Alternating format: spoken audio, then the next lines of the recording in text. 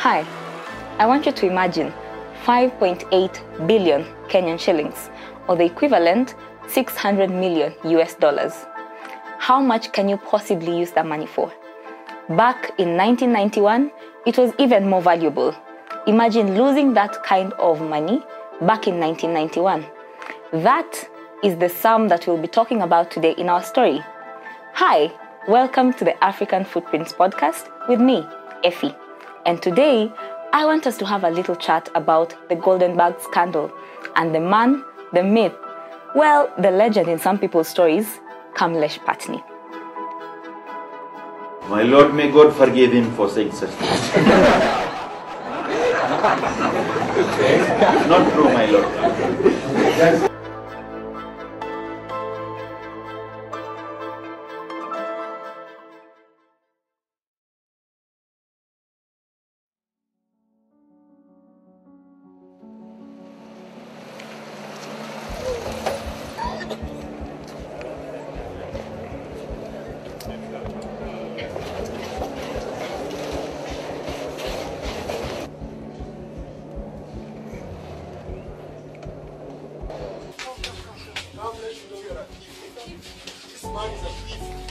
You may get away, but you know you're a thief.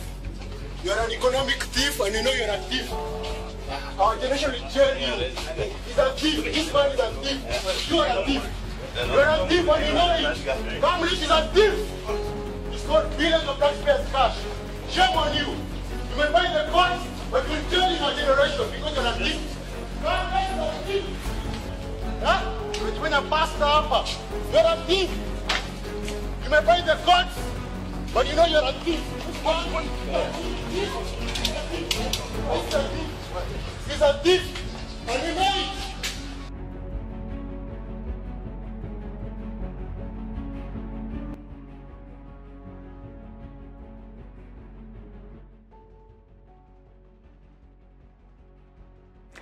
I think when we talk about the golden bag scandal, most of us, at least people my age, were probably too young or not yet born.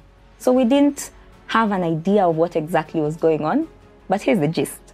So the golden bag scandal was a scandal that rocked Kenya back in 1991 to 1993. And the people involved, one man named Kamlesh Patni, who had a Damascus moment a few years later and started a church under the name Paul. Well, seemingly not only Saul in the Bible could have a Damascus moment. Anyway, that's beside the point. So we have the man Kamlesh Patni and a few notable people in Moi's government as it was then constituted. The man set up a company by the name Golden Bag Limited, and this company was for the sole purpose of exporting valuable minerals like gold and diamonds out of Kenya, and in return bringing in foreign currency. Now here's the catch. Kenya has very negligible gold reserves, and I think, as far as I'm concerned, I only know of one in Kakamega. So where this gold was coming from, where it was going to, only heaven knows, and maybe Patni and the people involved. As the story goes, Patni met Kanyotu, who was then the head of the special branch unit in Kenya, in a tailor shop. Mshone suti tafadhali. And when they met, Kanyotu, because of the position he held, had information that could be very important, but Patni could not have access to other than by his relationship with Kanyotu. The valuable information I'm speaking about is the country was transitioning to a time where we are having more economic freedom, and the government was just about to roll out an export compensation scheme. Now, this is what the export compensation scheme was about. For anyone that exports goods out of the country and brings in foreign exchange, the country, or rather the CBK, the exchequer, was supposed to issue them with a 20% compensation. Now, Patni, being the smart and charming man that he is, negotiated a deal for himself with the Central Bank of Kenya and the then Minister of Finance, Mr. George Saitoti. And these are the three things Patni wanted. One, his compensation would be capped at 35%. That is 15% above what every other businessman in the export business would be getting. And just to put it to context, since we all calculate in our heads that the dollar exchanges for 100 shillings, at least until the economy got to where it is, if $1 was exchanged for 100 shillings, Patney would exchange it for 135 shillings. Second, he wanted to make Goldenberg Limited a monopoly, in that for the next 10 years, no one else was going to play at his game. No one was going to compete with him in the export business, and that means all the money was coming to him. Patney stood to make 200 million Kenyan shillings per month. Third, Patney and his counterpart Kanyotu, who I believe might have masterminded the Goldenberg scandal, set up a bank called the Exchange. And their third requirement was that all the money, all the transactions that were supposed to happen between them or between Goldenberg and the CBK, all the money was supposed to be transacted through the Exchange Bank. Now, this is the interesting thing, and I don't want to get legal or technical, but there are certain procedures and rules to setting up a bank, and there's a certain capital that is required, which is about a billion, which is required to set up a bank. Patney did not have 1 billion shillings, and two, his bank was not even really a bank, but it was approved. And the most amount of money that would pass through that bank was the money that was exchanged between Patney and CBK. Now back to our main story. Remember, Goldenberg was supposed to export gold and bring in foreign currency. Where was this gold coming from? This gold was smuggled from the Democratic Republic of Congo. And as it came in, the requirement was that you only needed to have papers to show that an export deal was happening. And once you have that, you can ask for compensation from the Central Bank of Kenya. Or rather, the central bank could also advance loans to facilitate the process. At the end of the day, there's money coming in, right? Patney decided to use this to his advantage. Sometimes he would even bring checks and fake papers to the Central Bank of Kenya. And that leads us to the hero in our story. A hero who, in my opinion, is unsung. A hero who should be talked about more often than we talk about the likes of Kamlesh Patney or Kanyotu.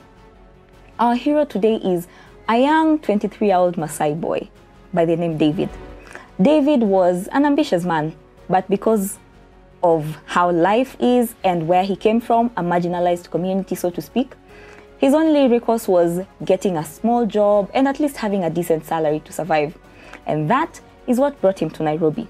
So at 23, he was a clerk, an entry position at the Central Bank of Kenya. And as a clerk, he used to just get papers and file them in their respective files. He would get the checks from Patney and process them so that it's taken to the big people for the signatures. But something started seeming off. As more and more papers were coming in from Patney and his company and his bank as well, things started looking a bit off. Some of the checks were repeated. And one thing that was interesting, some of the money was just, on paper. And that's it. There was no money coming into the exchequer. But Patney was claiming a 35% compensation through the export compensation scheme. Honestly, he was a smart man. I can't fault him for that. Now, this leads us to the other part of the story, the deal Mr. Patney had with the late President Daniel Arap Moi. It was a time where Kenya was having some political heat, and internationally, there was the push to have multi-party democracy. And this meant that Moi's reign would either come to an end or he would win the election. Either way, he needed money, and lots of money. So, guess who was enlisted to help Moi make money? Mr. Patney himself. And there were two things. One, when Moi was retiring, he would have to provide a steady flow of income. Or if Moi was to remain in power, he was to provide a huge sum of money that was used to finance their campaigns. And as we have all seen, hopefully, the gold mafia story on Al Jazeera, Patney in fact brags about how he's the one who financed Moi's campaign in the general election in 1992. This is a man who was there to make money by hook or crook. It doesn't matter who he stepped on. Anyway, back to our man David. When David realized there are some things that were a bit off about every transaction that was happening between the CBK and the Exchange Bank owned by Patney, together with Goldenberg Limited, he raised an alarm. But this did not go down well for him, in as much as he was the whistleblower And what we now know as the golden bag scandal would not have been known without Mr. David. And I think we would have lost even more money than the 5.8 billion that we're talking about. And just to mention, in 1991, that was about 10% of Kenya's GDP. 10% of our GDP lost to one man and his company and his cronies who just wanted to make money out of it. And they felt the best way to make the money was from the government.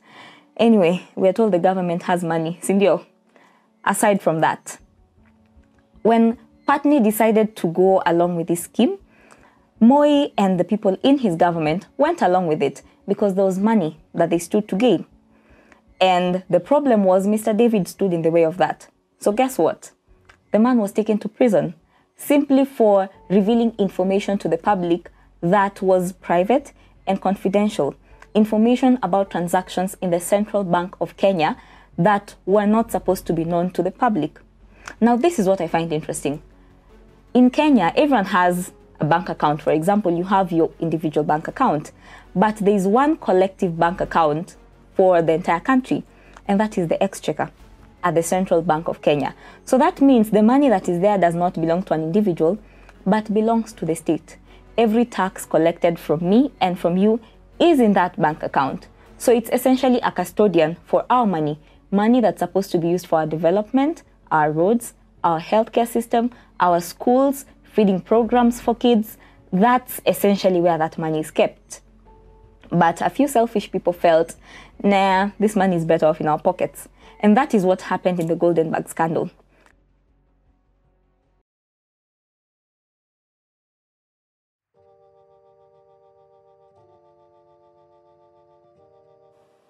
Sadly, for our hero David, when he left prison, there was really nothing much life could offer him, so he went back home, would do menial jobs, and he ended up dying.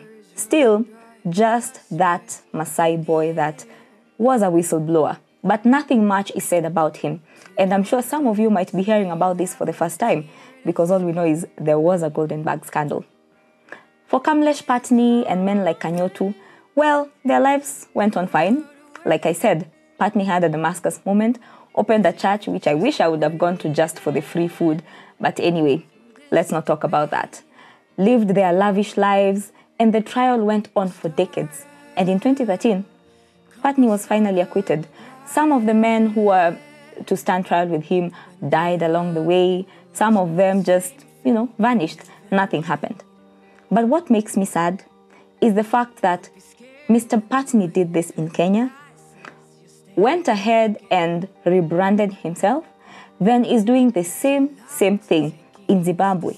And this man is even bragging about how he knows dignitaries and important people in African countries, how he knows the who is who, how he's taken pictures with almost everyone. And it's honestly quite sad because as normal citizens, hustlers as we brand ourselves since the previous election, we work so hard to make ends meet. We work so hard to earn a living. And some can barely survive in this economy. But someone could be able to steal that much from the government, steal enough money that could cripple Kenya's economy. Not alone, but with the aid of people we have entrusted with our money, people we have entrusted with our security, people we have entrusted with our life through the social contract. And as if that is not enough, Mr. Patni even vied for MP in Westlands. And I feel like there are people who would not mind if he was the MP because at the end of the day, he would dish money. He had it after all. It is really something that irks me to the point that I really wish we could go back in time and punish these people severely for what they cost. It's sad that a chicken thief can be punished more than someone who stole 5.8 billion Kenyan shillings. And I want you to just think about that for a moment. That much money and the kind of people who stole it, and guess what? They are walking free and enjoying their riches. That's all I had for you today on African Footprints Podcast. Be sure to check us out on our social media pages, on Instagram, on YouTube, on TikTok, finally. And also just follow our podcast, which is currently available on Spotify and Google Podcasts. Thank you and bye.